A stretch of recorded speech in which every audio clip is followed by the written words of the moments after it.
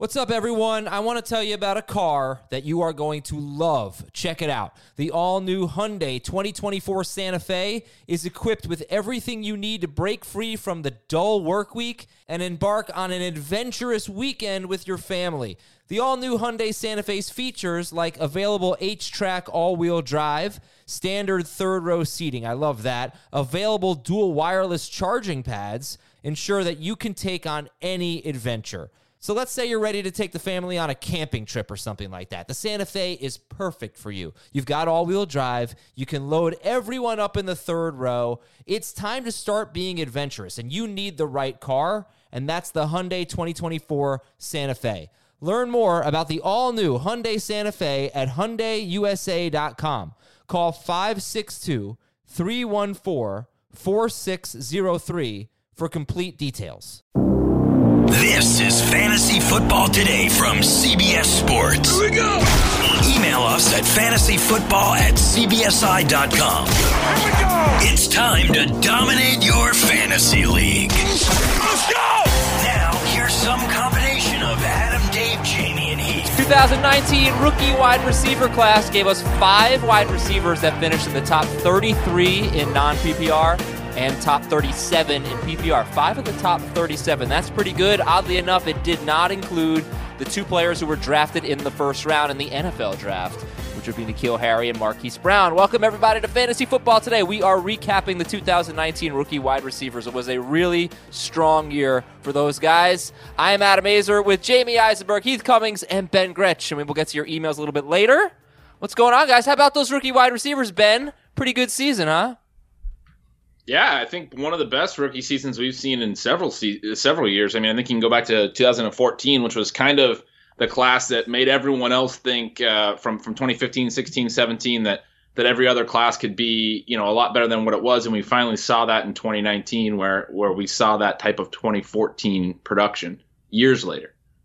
Jamie, Heath, your thoughts, your overall thoughts. By the way, we have a lot of news and notes to get to as well, including what a Tyrod Taylor-led team could look like in Los Angeles. What were your thoughts, guys, on the rookie wide receivers? Yeah, I mean, the obvious part was how good the good rookie wide receivers were, but the depth of this class, pretty remarkable. 16 different receivers earned at least 40 targets. 10 of them were over 8 yards per target, which is definitively good. So I think it's not just those guys that finished high in terms of fantasy points. There are a lot of wide receivers that are good buy low candidates in terms of dynasty. Your level of disrespect to one of the rookie wide receivers is unfounded. Mine? Yours. What did I do? Read off the list of rookie wide receivers that you have in your notes.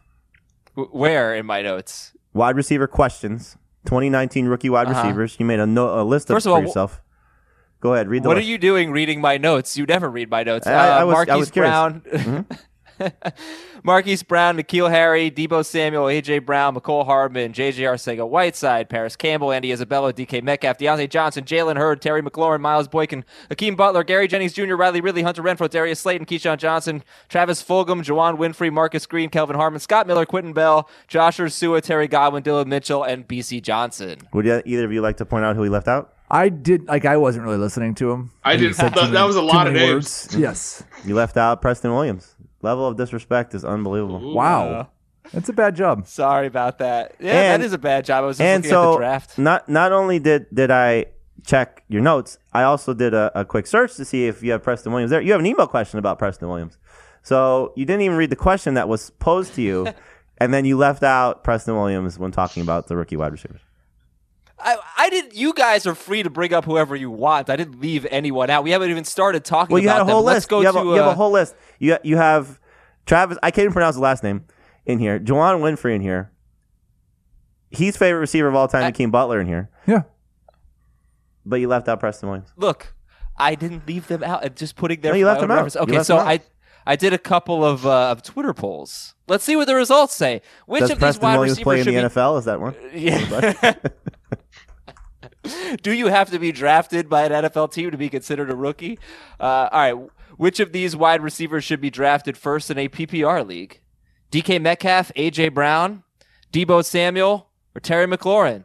Metcalf, A.J. Brown, Deebo, or Terry McLaurin? Heath, who do you think should be drafted first? I've gone back and forth on this a lot already, and I think I probably will more, but right now I'll say Terry McLaurin. I think he has the most opportunity for growth in terms of targets. There's not really a lot of competition there. I expect Dwayne Haskins to be better as a passer. I'm a little bit more concerned about the other guys in terms of what share and how many targets are available on their team. Wow. I know who Ben thinks it is, obvious. I was going to ask a question. How many burner accounts does Ben have to vote multiple times? I mean, yeah, I did a campaigning through all my bots and really voted heavily for AJ Brown. I genuinely think that's crazy. Like, I think AJ Brown was way better than Terry McLaurin. He was a way better prospect coming in, much better breakout age, much better college production, even playing with really good teammates like DK Metcalf, who was also in this poll. And I think he's like as close as you can get to a can't miss superstar after 1 year. Well, we're not talking about a dynasty league, right? Yeah. So we're just talking about 2020. And I just don't know like what's going to change on the Titans that's going to lead to AJ Brown getting more than maybe 100 targets, because we know he's not going to average 12.5 yards per target. He's probably going to lose 25% of that. If he's over 10, it will be spectacular. And so he needs to see like a huge increase in the target volume. And I don't know that Tennessee's offense is going to change in really any way going into 2020. Well, I think the hope would be 16 games of Tannehill as opposed to, what do you have, 9? Right. But I don't think like his target share was bigger, but it wasn't huge in the second half either. It's not. He's not. No, but they showed a little bit more trust in their passing game as opposed to what they showed with Mariota. And the hope would be is that if you're going to pay Ryan Tannehill to whatever level they're paying him, franchise tag or long-term deal, that you're paying him with the chance to build off what he did, not just necessarily manage a lot of the game as we saw from time to time. I'm also expecting the run game to take a little bit of a step back, whether that's Derrick Henry getting hurt or just not being as successful. So I mean, for me, it's AJ Brown too. I just think that, I don't have the same love that Ben does. But I see why he loves him. And I do think there's the chance for him to maybe not replicate his numbers exactly, but to be in a similar range for what he was able to do. I just don't know if Terry McLaurin, his, like Ben said, his what people viewed him as a blocker. I mean, it was such a disrespect to what he was as a college player, but I just don't know if he has the ability to take a huge leap forward. I think kind of what we saw is the type of player that maybe he could be, but consistently, I don't know if that's going to be the case. Like on a per game basis last year, in terms of fantasy production, he was better than AJ Brown. Oh, he was a monster. Right. There was some extremely dominant performances, but is that sustainable? Yeah, I know. Seriously, I hate when you throw that stuff out there when it is so obviously misleading, because AJ Brown was the number 3 wide receiver in Ryan Tannehill's 10 starts in non-PPR. You would think he was number 7 in PPR. So you can't say that, Heath. You're misleading the public. I can say it. I just did. It's like the partial sample size that we know is not sustainable in terms of efficiency isn't necessarily more predictive than the per game averages from last year. Like, yes, AJ Brown was incredible and he's very good and I like him. This is not negative about AJ Brown at all. I don't know what his growth potential is when he's going to have to increase his targets by 25% just to match what he did last year. But if you look at his snap shares, all throughout September, he played in the 40% range. All throughout October, he was right around 60%. He first hit what you could consider a full-time snap share in week 10 when Corey Davis missed a game. And then they had, I believe, a bye week 11. And from then on, he was essentially the number 1 wide receiver. It was a different type of season for him than Terry McLaurin, who was the full-time wide receiver 1 from week 1. So you can't really look at per game averages, in my opinion, when comparing these guys. Terry McLaurin, to me, very clearly the number 2 guy on this poll. I'm not trying to attack him too much. I do agree with a lot of the points he's made. And I do think he'll have a very good career. But I think when we're trying to compare these two guys, we need to look he's right that the production in the late season was very efficient. It's going to be hard to sustain that. But we also need to look at that more closely than the early part of the season, because his role changed throughout the year, much like DJ Moore's did in his first season. And in the second season, we actually saw DJ Moore play a full season. Terry McLaurin's it didn't have to change because he started as a starter from week 1. Well, he also had the quarterback shuffle scenario, which was worse than what AJ Brown had. I think that the thing with Washington offense comparatively to the Tennessee offense. Tennessee offense is probably going to be the same, barring the two big pieces leaving. Right. If they bring back Tannehill and Henry, it's almost going to be a replica of 2019. That's what I'm projecting, yes. But for Washington, though, we could see another couple of pass catchers added. I mean, their tight end situation is almost wiped out because who knows what's happening with Jordan Reed and Vernon Davis retired. Right. So is it McLaurin, Steve Sims, and Trey Quinn? Is that what the receiving core looks like? Right. I don't think so. I would imagine that that's something that has to be completely retooled. So does McLaurin stay the same as, I think he's going to be the number one guy. It'd be shocking that they would add somebody because free agency doesn't have that type of star power unless they get an Amari Cooper, AJ Green. I doubt those guys go there. And then is it a rookie coming in and does a Terry McLaurin-like performance, or is it just another complementary piece? So that I think is the big part of this with McLaurin is what's the next thing for this Washington offense? Because yes, Dwayne Haskins should be better, but to what degree is Terry McLaurin maybe worse? Not because of him as a player, just because of what the situation is.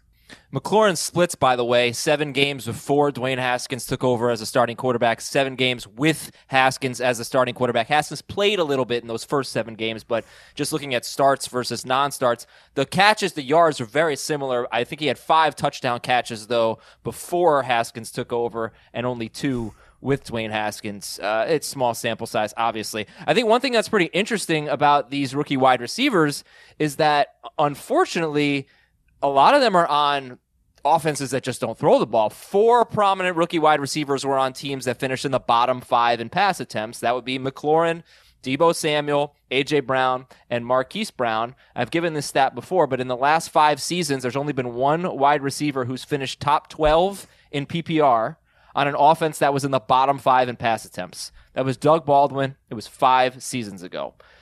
So it's a hard thing to do. And Tennessee has been in the bottom 5 in pass attempts 4 straight seasons. So I hope they don't make it 5 in a row. But DK Metcalf is not one of those. Yeah, and I think that's a great point. That's a big point of what I was trying to say is like, if that changes and you told me they are going to throw the ball even 525 times this year, then I would agree with Ben completely. I'd much rather have A.J. Brown next year. Okay, but Washington was also on that list. I mean, they were a ground and pound team as much as they could be. But DK Metcalf's team was not on that list, and he actually finished second in the poll. A.J. Brown won it with 42% of the vote. DK Metcalf, 25.4% of the vote, followed by Deebo Samuel, third, and then Terry McLaurin, fourth. Jamie, quick word on DK Metcalf and what you think about him, and I guess Deebo as well, who... I think Heat's broken this down. A lot of his production was rushing totals. He led all wide receivers with rushing yards, and a lot of his production was 2 games without George Kittle.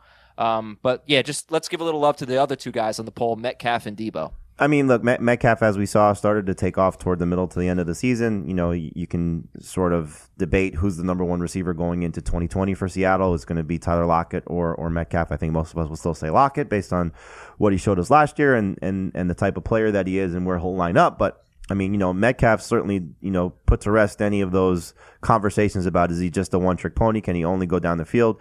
He certainly showed that he has a little bit more to offer and picked up his game as the season went on. So I'm excited about him next year. I would actually take him ahead of McLaurin right now, but that's probably just me being in the minority on that one. I just think that he has a little bit of a higher ceiling to get to. I also think that we're going to see Seattle open up the offense a little bit, which I know is not the conventional thinking, but Russ is starting to complain a little bit, and that's going to matter. I think it's going to carry some weight, especially how he played last season, how I think he wants to be perceived, how he wants to play, how he wants his offense to go, and Metcalf I think is a big reason why. Plus you have the running back injuries that they're going to be dealing with. For Samuel, it's going to be tough to trust him. I think as anything more than a number 3 fantasy receiver coming into the season. But again, that sort of speaks to what San Francisco is going to do this offseason. Are they going to bring back Emmanuel Sanders? Are they going to add another piece? If it's Samuel and George Kittle as the top 2 pass catchers here, I think Kyle Shanahan was great at adapting to what the San Francisco offense was last year. Their running game was exceptional. Their defense was phenomenal. But we've seen him in the past.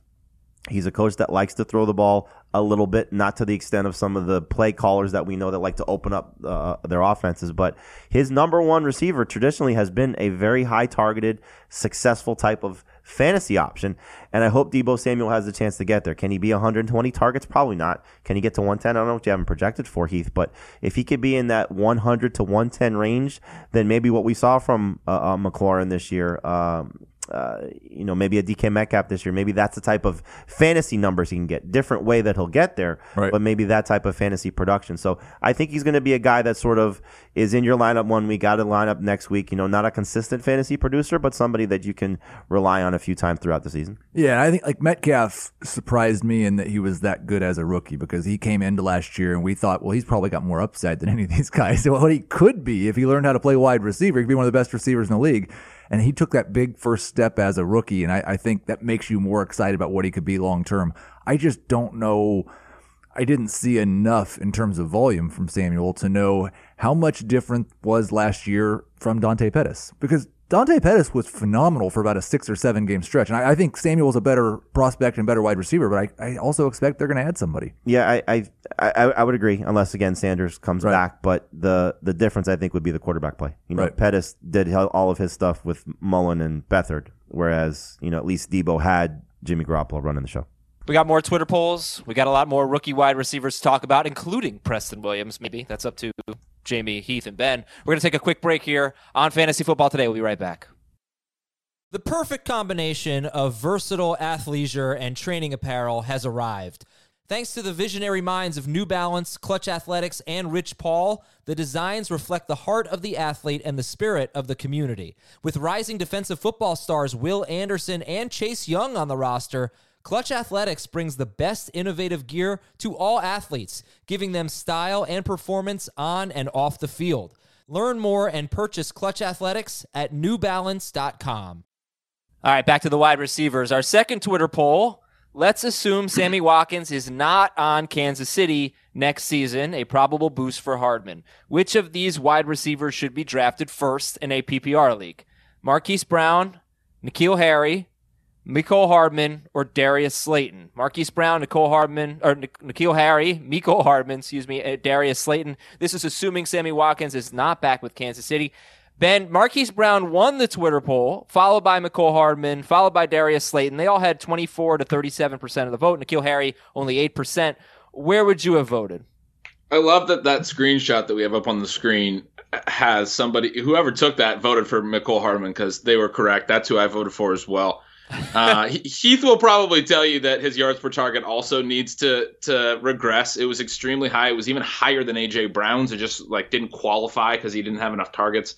But what we saw from Mecole Hardman this year, kind of similar to, I guess, what we saw from Deebo Samuel, just on fewer opportunities because they have so many options in that offense. But Kansas City wanted to get the ball in his hands. They did it a number of ways. And particularly, he was very efficient down the field in the deep passing game, and had a number of long touchdowns. And we saw that continue into the postseason. Even though he wasn't playing a ton, he was still kind of a role player. They made him a player, they think he can be a game-breaking player. That's a really good sign if Sammy Watkins is not on this offense next year. We know that his quarterback would be Patrick Mahomes. Yes, his efficiency would definitely come down from 13-plus yards per target, but I would absolutely take Mecole Hardman over the rest of these guys just on the sheer upside and explosive potential in the offense that he's in. Yeah, I think the last couple of words that Ben said are the most important in the offense that he's in, because I think Marquise Brown has enormous upside and explosive ability. I just don't know if he does with 75 targets in a season. I don't know why Baltimore would change too much of what they did. They'll throw a little bit more, but if Sammy Watkins was gone, I would definitely have Hardman ahead of Marquise Brown, and probably I think Hardman versus Deebo Samuel would be really interesting in that type of situation. Yeah, it's hard to go against a receiver in a Patrick Mahomes offense, and I think a lot of people look at Sammy Watkins this past year and probably think, why would I want that? Because that's the role he would assume. Go back 2 years ago to what Sammy Watkins was in this offense, and I think that's the better indication. Or the playoffs. Yeah. Or the playoffs, that's fair. And I think the big reason why is you have a healthy Mahomes, because Mahomes was dealing with the ankle injury, then missed 2 games with a knee injury, and then it was kind of just not the same until we saw toward the end of the season when I think he was finally healthy. But that's, I think, the hope is that's what you're getting. The thing about Marquise Brown is also we saw at the end of the season, the playoff game, he was a superstar when they had to throw. And so, maybe they do open up the offense a little bit more and let the MVP play a little bit more as a passer, not necessarily just this ball control run offense, and he's just having to make spectacular plays with his legs as well as what he's able to do as a passer. But Marquise Brown was a guy that played through this foot injury for the majority of the season. I was listening to a radio interview with our buddy Dr. David Chow, and he said he was comparing it to Cam Newton, and he said Marquise Brown just played the entire season with essentially a Liz Frank injury. So maybe he wasn't fully healthy, and hopefully if he is fully healthy, then we could see a little bit more of an explosive player. I do think that, if you put the names back up, Adam, the other guys on this list are certainly interesting as well. Aside from Hardman and Marquise Brown, there's a lot to like about Slayton. I think all four of these guys. Slayton is my favorite as a player. I just don't think his opportunities are going to be that great if you have a healthy Sterling Shepard, a healthy Evan Ingram, and a healthy Golden Tate, because he's not going to get the targets that he needs. Yeah, I looked at that because the Giants' targets are really hard to figure out. And I looked at that last week, and he really needed two of those guys to be out. Even when one of them was out, he didn't have much success or much of a target volume. He needed two of those big three ahead of him to be hurt. So I love Slayton, but I'm not sure he has much chance this year. And Harry could be maybe the best. I mean, obviously pedigree puts him there with Marquise Brown based on his draft potential, his draft stock where he was taken in the first round. But who's the quarterback in New England? And we don't really know what N'Keal Harry is because, missing the start of the season last year, but going on IR with the ankle injury, he really didn't get an opportunity. He had one game over 5 targets in his final 7 games that he played, final 8 games that he played, and it was week 17 when he had 7. So can we really say N'Keal Harry is a bust? I think it's way too soon to say that. And if you get Tom Brady back and it's Edelman, Harry, and let's sort of talk about maybe making a run at Austin Hooper or Hunter Henry, if they add that other piece to the offense that makes things open up a little bit, Harry could end up being the best guy there. Probably going to be the best value because he's going to go last of that group. So the 4 names were Marquise Brown, Mecole Hardman, N'Keal Harry, and Darius Slayton. Do you think any of them will do better than this? 64 catches, 830 yards, 5 touchdowns. 64 catches, 830 yards, 5 touchdowns. That is what Sammy Watkins was on pace for in 2018. He only played 10 games, but it's actually not a little underwhelming. 64 catches, 830 yards, 5 touchdowns. I think we'd want one of those guys to do probably more than that, to do better than that. That's all he was on pace for? This year? Yeah, surprisingly. No, 2018. Yeah, you're using the wrong sample size. You're using one of the games where I think he played like 3 plays or something that we was always taken out of the splits. All right. But okay, I'm just saying because I know Jamie quoted that a lot last off fair. season, and it was a different number. It was like almost 1,000 yards or something. Yeah, he was on pace much more than that. But yeah, I think Marquise Brown will be better than that next year, and I think Hardman would be if Watkins was gone. The thing is, DeMarcus Robinson most likely is gone, and so you look at what Sammy Watkins did with other guys. If it's Tyreek and then Hardman and then just a distant third receiver, Pringle, right, then I think you'd see Hardman be better than Sammy has been. There's one guy I think that I don't know if you want to include him in this conversation, but maybe could be better than all of them in PPR is Hunter Renfrow. From what we saw from him at the end of the season, his final 7 games, 4 of those he was I think over 16 PPR points. Yeah, I've got him projected over all these guys. And one spot ahead of Brown. It sort of ties into who the quarterback is there. Is it going to be Derek Carr? Because I think that helps Hunter Renfrow. For sure. Brady, I think, would help Hunter Renfrow, just as a guy who clearly loves, throwing to slot wide receivers. Or is it somebody that's of a different ilk that would maybe challenge down the field more? But I think Renfrow is potentially better than all those guys, including if Hardman loses Sammy Watkins. Reminder to be patient with these wide receivers. Kenny Golladay in his rookie season, 28 catches, 477 yards, 3 touchdowns. Chris Godwin, rookie season, 34 catches, 525 yards, 1 touchdown. They're obviously 2 premier wide receivers now. Ben, what were you going to say? Yeah, I was just going to say that Renfro's, probably going to be more of a safer, easier, projectable guy, high catch rate. I think he had he did have a ton of yards after the catch this past year, a couple long touchdowns. They took a couple slants to the house. That's going to regress a little bit, but yeah, he'd be a safer pick. I would still probably prefer guys like Hardman for the upside. So I got some more wide receiver questions to throw at you. Let me promote a few things really quickly here. Fantasy baseball today is back in full swing. I thought we were going to have 5 episodes this week, but some people wanted to take a holiday vacation. That's fine. So we have 4 this week. First base, second base, third base, and shortstop previews, but we're basically podcasting 5 days a week going forward. We have the XFL episode. We're going to do a separate XFL episode that's going to air, I think, on Thursday this week. So check that one out. And the Fantasy Football Today newsletter. You need to sign up at cbssports.com/newsletter. Stay up to date with fantasy football content sent straight to your inbox all offseason long. News of the day, podcast content, editorial pieces, prospect profiles, rankings, and more. CBSSports.com/newsletter. All right, here we go. Let me ask you this. Which rising sophomore wide receiver has the most 2020 upside? Of any of them? Define right. Like, how is this different than the first question about the poll? Well, that was who should be drafted first. It could be different. Who has the most upside? If it's not, that's fine. You can answer the same. A.J. Brown. I'll say Metcalf. I'll say Harry. See? Very different. Who has the most career-long upside? A.J. Brown. I'll say Metcalf. A.J. Brown. Metcalf. Jeez. Wow, over A.J. Brown. A.J. Brown outproduced him 2-1 and on the same team in college. You got to look at that a little bit. You do have to look at that a little bit. Yes. Okay. Which rising sophomore wide receiver has the most bust potential? N'Keal Harry probably, but I like him. Is he rising? Like, I don't know if he even qualifies as a rising wide receiver. What's he rising from? You know what I mean. I guess probably Debo. Debo for sure. Debo? Okay. Yeah, I think Harry's going to go late enough. I don't know if it'll be a bust. Which Well, it depends how you're qualifying. rising or up?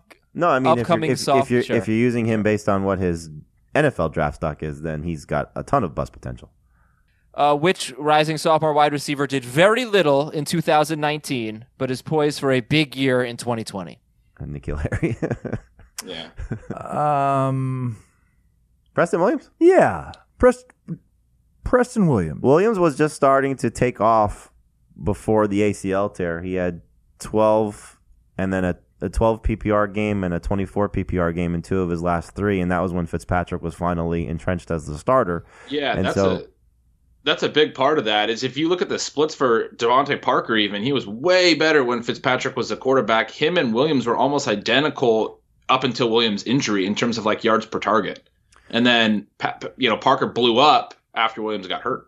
Yeah, and that's an interesting part with Fitzpatrick because he tends to feature one guy. We don't always see with him, and it's, throughout his career from Steve Johnson, Brandon Marshall, Parker, there are just a ton of guys. When he gets walked in on one, that guy blows up. He's made a lot of guys money, so who will he lock in on if he's the guy for 16 games? And that's the big question because we know that they're going to be in the market in the NFL draft for whether it's Tua Tagovailoa or Justin Herbert, as we got the rumor this week that they could be looking to Herbert. But if they do give somebody additional starts, then you have to wonder which of these receivers will benefit. But Williams, just based on the ACL tear, is probably going to go significantly later than Devontae Parker. And if you're just looking for a piece of this Dolphins passing game, he's the one you want to gravitate toward. And I mentioned him earlier. Deontay Johnson may have done a little too much to qualify, but I think there's a situation if he clearly beats out James Washington and it's a clear 1-2 situation and bends back to his old self, then I think you could see both of those guys be top 30 wide receivers. You mean a 2-3 situation? Juju will be the one. No, I meant Juju and Johnson as a 1-2, kind of like we had with Antonio Brown and Juju as a 1-2. Oh, I'm sorry. Where they're getting 60% of Ben's targets or something. Right. Well, Heath, you mentioned at the beginning of the show there are some players who are buy low candidates in dynasty leagues. And that's sort of what I was thinking with this question about someone who did very little in 2019, is poised for a big year in 2020. I'm sure Deontay Johnson would be on that list. But look, there, J.J. Arcega-Whiteside, you got Paris Campbell, you got Andy Isabella, and Akeem Butler. There might be some other names out there. Don't forget Keyshawn Johnson there, these too. Guys? Yeah, sure. So who else? Yeah, I think those are the guys Who do you like? I'm trying to acquire in Dynasty for cheap rookie picks right now. When people have said, well, they had one bad year, they're not going to be anything, and I just want to get as many. I guess if I had to pick one, I would say Paris Campbell right now as the teams are currently constructed, but I haven't given up on Hakeem Butler yet either. He was hurt all year, and nobody took that, like from the rest of those rookies, no one did anything. They said, well, he's clearly a lot better than Hakeem Butler. Keyshawn Johnson, maybe. He was at 4.4 yards per target. It was the worst amongst the rookie wide receivers. They like him, though. That matters a little bit. Yeah, it matters. Oh, for sure. Ben, give me a sort of sleeper sophomore wide receiver. I think we just named a bunch. I like Isabella. He had a really, really strong production record in college. But like to Heath's point, if you're talking about like trading a later round rookie pick for a guy like Hakeem Butler, I'd almost just rather try again because like if you were redrafting the 2019 class, where would you take Butler? Probably, I mean, he was more like a second round pick after his landing spot, and now he'd probably be at least a third or fourth round pick. I mean, I think I'd rather just try again on another flyer. But yeah, I think a lot of these guys, you can't really, you gave those stats about Golladay and Godwin, and I do think it is really important to look at rookie season production. For Golladay, he had a hamstring injury. For Godwin, he wasn't really getting on the field, but he was really productive when he got on the field. It's kind of like a McCole Hardman situation. But it can't really be overstated that how productive guys are in their rookie season does really help predict the rest of their careers. So guys that were really, really ineffective, and this is one reason why I've gotten down on Harry. He did get some playing time, had a hard time earning targets, as Jamie said, and even when he did, I don't even think he had a 30-yard receiving game out of like 4 or 5 games. That can be a pretty good predictive tool. Yeah, but if he played 60 games, I'd agree with you. But the fact that who knows how healthy he was, coming off of the ankle injury, it's hard to say. Learning the Patriots offense, we know has been a challenge for a lot of guys, veteran guys included, that have had to make the switch coming over middle of the season. I got a couple. Kelvin Harmon is interesting. If Washington doesn't add anybody else, he started to pick up some playing time and showed some flashes toward the end of the season. And Scott Miller, too. You look at the beginning of the season for Tampa Bay. Remember, he was their third receiver. It's going to be hard for him to get a lot of targets, obviously. But, if you're still a third guy in a Bruce Arians offense, you could have some production. We're talking late-round picks. It's not a bad guy to sort of take a flyer on just based on what this opportunity could be for him if, in fact, it's Jameis Winston and they're going to still have this wide-open passing game. What did you make of the fact that J.J. Arcega-Whiteside had such a quiet rookie season with all the injuries they had? And it was Greg Ward who stepped up. It was disappointing. To what Ben was talking about, this makes me more concerned about something like that because he's been with the team and played in practice and did everything at a time when they were so desperate that it was, we're going to clearly lean on the 2 tight ends in Ertz and Goddard, which is not a bad thing given the production of those 2 guys.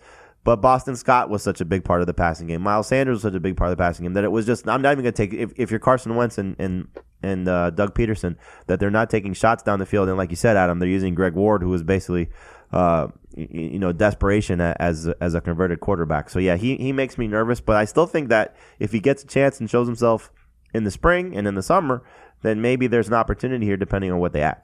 All right, let's do some news and notes here, and we will finish up with your emails at fantasyfootball@cbsi.com. Tyrod Taylor could be the Chargers quarterback, so he was the backup, and I think some people think Tyrod Taylor is really good, like Heath.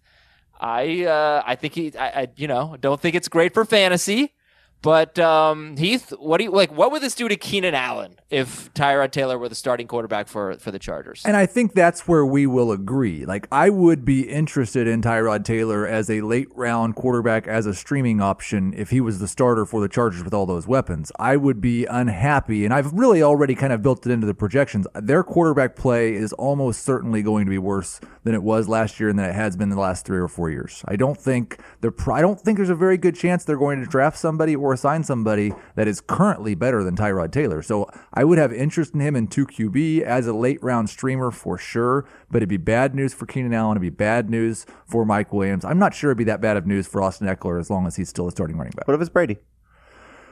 Brady, I think, could be okay for Keenan Allen. I would probably give up on the Mike Williams breakout if it was Tom Brady. I want to jump in on Austin Eckler. I think it would actually be worse for Austin Eckler than anyone else. I think it would be devastating for Austin Eckler's value. Phillip Rivers has targeted running backs at an incredibly high rate throughout his career. He's particularly used them in the red zone across offensive coordinators. You can go back throughout his career.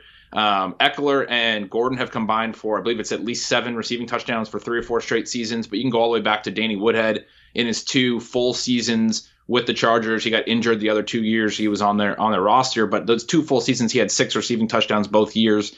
Rivers loves to use his running backs in the red zone. What's that? LaDainian Tomlinson.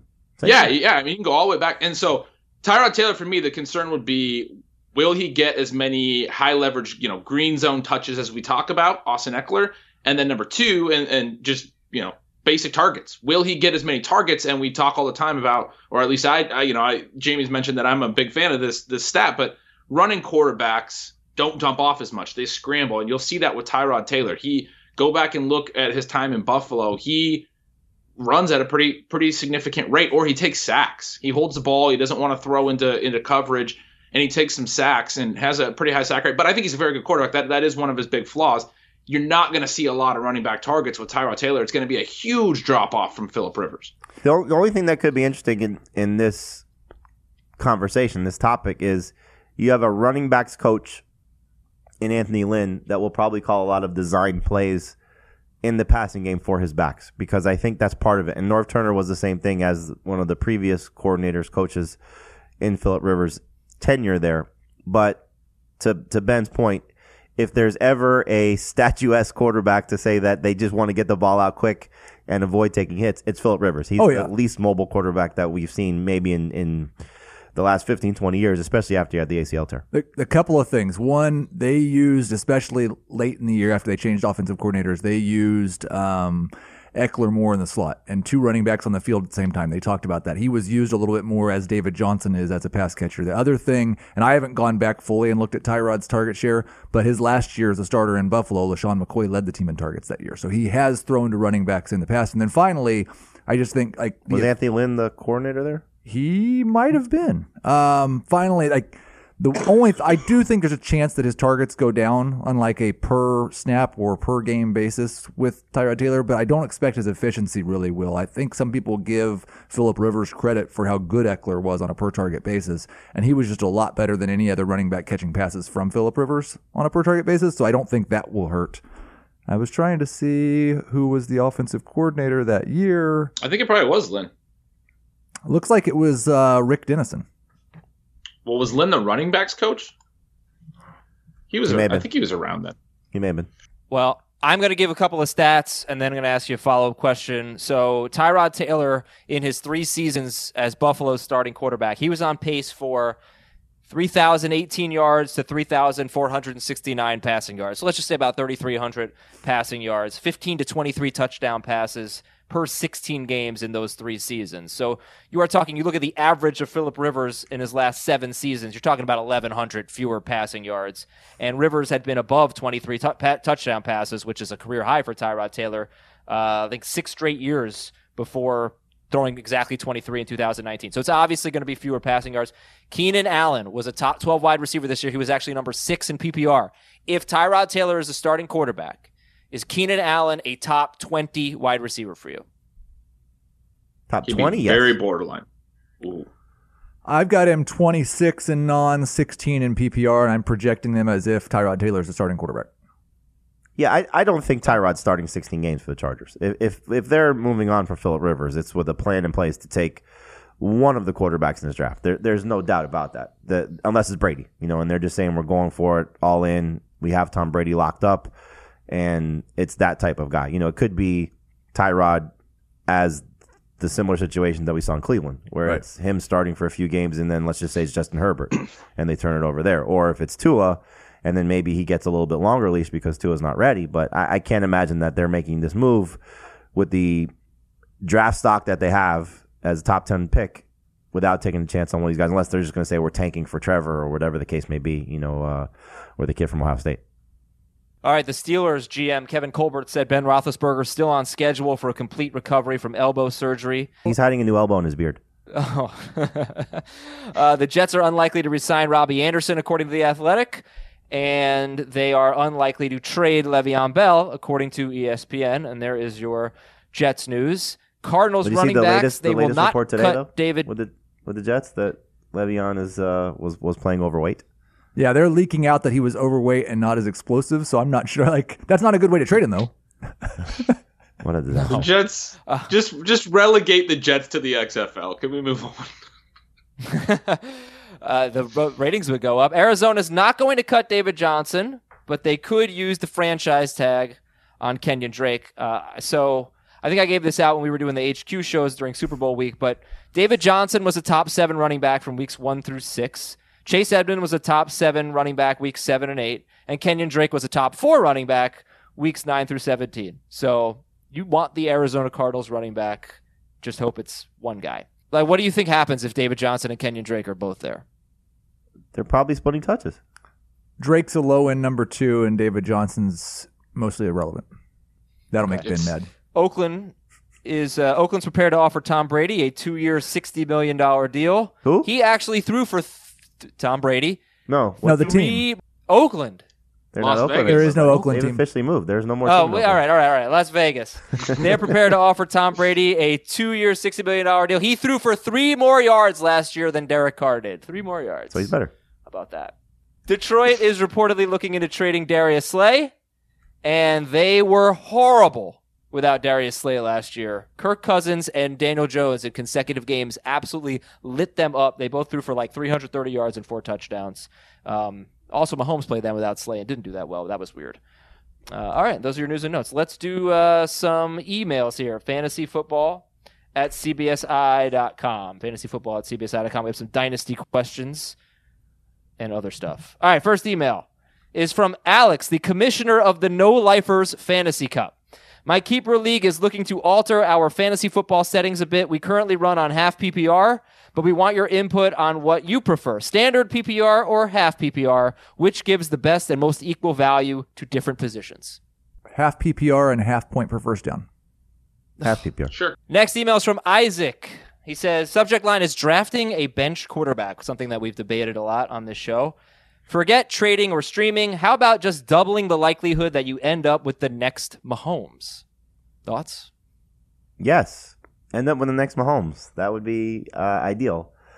I think it comes down to, look, you're going to hear us, whether it's, the 4 of us here, Dave, Ben Trager, whoever else is going to be part of our shows, the guests we have, they're going to all say that this next guy is going to be a potential superstar. Could be Joe Burrow, could be Daniel Jones, could be Dwayne Haskins, whoever the case may be, young quarterback on the rise. Tua, whatever, you sort of want to attach to some of these quarterbacks or somebody that maybe changes teams. If your league takes multiple quarterbacks, take a flyer on one of these guys. If your league does not, and you have the chance to maybe pick them up after a couple weeks to see how your roster looks, that's the right way to approach it. But, you have to know how your league is taking quarterbacks, or even how the draft unfolds to see if you're taking quarterbacks. But if there's somebody that you like and you're not sold, like, don't take Mahomes and somebody else with the idea of trading them. That's never a successful way to build your roster. But if you take a questionable quarterback, whether it's Drew Brees at 42, however old he is, or 41, Cam Newton coming off the injury, you like Kyler Murray, but you're not sold on Kyler Murray, Josh Allen, same thing, then take one of these upside type of quarterbacks and hope that maybe you have a good pairing with the potential of the second guy being the next star. Cool. Next email is from Arthur. Good afternoon. I have a 3-part question in which none of the 3 questions have to do with each other. 1, is there a tight end move that would change your ranks of Kelsey and Kittle as the top 2? If so, what would the scenario be? Like Hunter Henry going to New England with Brady re-signing. Second, The Eagles what the hell is trading Zach Ertz. Eagles Would trade make Zach. what So Goddard. Yeah. Goddard would be your top 2. No. What if they trade Dallas Goedert? Then maybe that. Second question, what the hell is the fishbowl you guys keep talking about? I think I just referenced it when Heath was talking about the half point PPR, but Scott Fish is somebody we talk about on the show as well. Heath talked about him, won the humanitarian award. Talked about him last month, I think, but a great guy in the industry, and he put together this big contest. It started out with like 180 people. It's now, I think, pushing 1,000 people in it, and you have all these different leagues, and everyone in the industry is playing in it. So it's a big bowl. His Not name everyone. is Fish. Not everyone. Yeah, not me. All right, maybe this will be the year for me. Third question, South Florida Wings, Brews Room or Anthony's Coal Fire Pizza? Bruiser. I've never had Anthony's, but I have a hard time believing they're better than Brews Room's smoked wings. Oh, triple threat is the best. Well, with the triple threat on it, but yes, they have the fried and they have the smoked. Get the smoked with the triple threat. And I Anthony's are had the fantastic triple too. threat. Anthony's are fantastic too, but Bruiser Room is better. I had the triple threat when What- I what was is- down there, and I'll What is put it? a stamp of approval on him too. Triple threat. Explain. It's like teriyaki, barbecue, and hot sauce, right? It's like 3 different sauces. No. Garlic. Yeah. There's no. What are you talking about, Ben? No, there's no teriyaki. Garlic, barbecue, and hot sauce, right? Like regular buffalo. Glad I asked. I am. All right. Here's Fran from Argentina. Dynasty League, I got the following trade offer. I'd give up Devin Singletary, and I would receive DK Metcalf and Damian Williams. Would you give up Devin Singletary in a Dynasty League for Metcalf and Damian Williams? If you have to win now, yes. think I'd give him up for Metcalf straight up. Yes, I would do that. And there's a plug. There's a dynasty trade chart on the website that would tell you should do that. CBSSports.com. All right, 2 more emails. Alex, dear Bill, Damian, LaMarcus, and Brandon. Bill, Damian, Portland LaMarcus, Blazers? and Brandon. Those are Portland Trailblazers. Yeah. Yes, they are. Terrible Can you sport. name them all? I commission our home league. Adam, you're the basketball we can guy. name Can you them name them? all. Let's see. Of course, I can name them all. They are Bill Stop Walton, Damian. I'm not. I do. You know what? I'm not even going to dignify that with a response. It's too easy. Okay. This is a good question here. No, you can't So He doesn't he's know got the Brandon. He doesn't know the Brandon. No, he doesn't. the Brandon. Yeah, Oh, do I not know the Brandon? you don't. He's a UW Brandon. star. Who is it? Brandon. What's his last Career name? cut short by injuries, man. He was a He super played at UW when I was in Oh. school. And he was amazing at UW. He got traded on draft night for OJ Mayo, right? Is that part of the trade? Maybe. What's his last name? Roy. Brandon Roy. Yes, I'm pretty sure. I knew that. All right. 2-keeper league, 2-round premium, so cannot keep anyone drafted in the first 2 rounds. Waiver wire keepers cost an 11th round pick, and a second waiver wire keeper costs a 12th round pick. But we're having a hard time figuring out what the premium should be for players who were drafted, dropped, and then picked up off the waiver wire. For example, someone got frustrated early and dropped Mixon, who was originally drafted in the 2nd round. If I wanted to keep him, do I get to pay the waiver wire ad price for an 11th or the draft price for a 2nd, or what do you do in that situation? We actually have one of these rules in place in one of my keeper leagues where you're not allowed to keep these players if they're dropped. Interesting. after I they're have a drafted. league like this as well, and we attach the draft round to. I have a league like this, and we make them waiver wire editions. I would So probably it's go well with. front. I'd probably go with Ben's of their draft value is what you have to keep them at. By the way, not surprised. I'm sure you're not surprised. I was wrong about the trade. It was OJ Mayo for Kevin Love on draft night, not Brandon Roy. All right, last email from Chris. Who wins this trade? Leonard Fournette and Deontay Johnson for Terry McLaurin and the 2020 1.6 pick, 6 picks of the first round. Fournette and Deontay Johnson for McLaurin and the 6th pick of the first round. Team B. I'll take the young guys. Long term, the young guys. If you need to win now, at the Fournette side. Yeah, I think McLaurin is the most valuable piece in the deal, and the number 6 pick is almost the second most valuable pick. So I will take the McLaurin side. Is there a trade chart I could see somewhere, Heath? CBSSports.com, or you can just Google Dynasty Trade Chart, CBS Sports, or Heath Cummings. Could do that. Yeah. Anything Ping with it. Adam Azer. Try Don't to ever ping it. Google that. All right. Thank you for listening, everybody. If you want to see Heath incorrectly quote me on Twitter, he's doing that during the show, so that's fun. Thank you for participating in our Twitter polls and our Facebook group. Make sure you join the Facebook group, Fantasy Football Today. Tomorrow, they're going to talk about the rookie tight ends and what we can expect from Hawkinson and the rest of them in 2020 and beyond. Thanks again. I'm Adam Azer. See ya.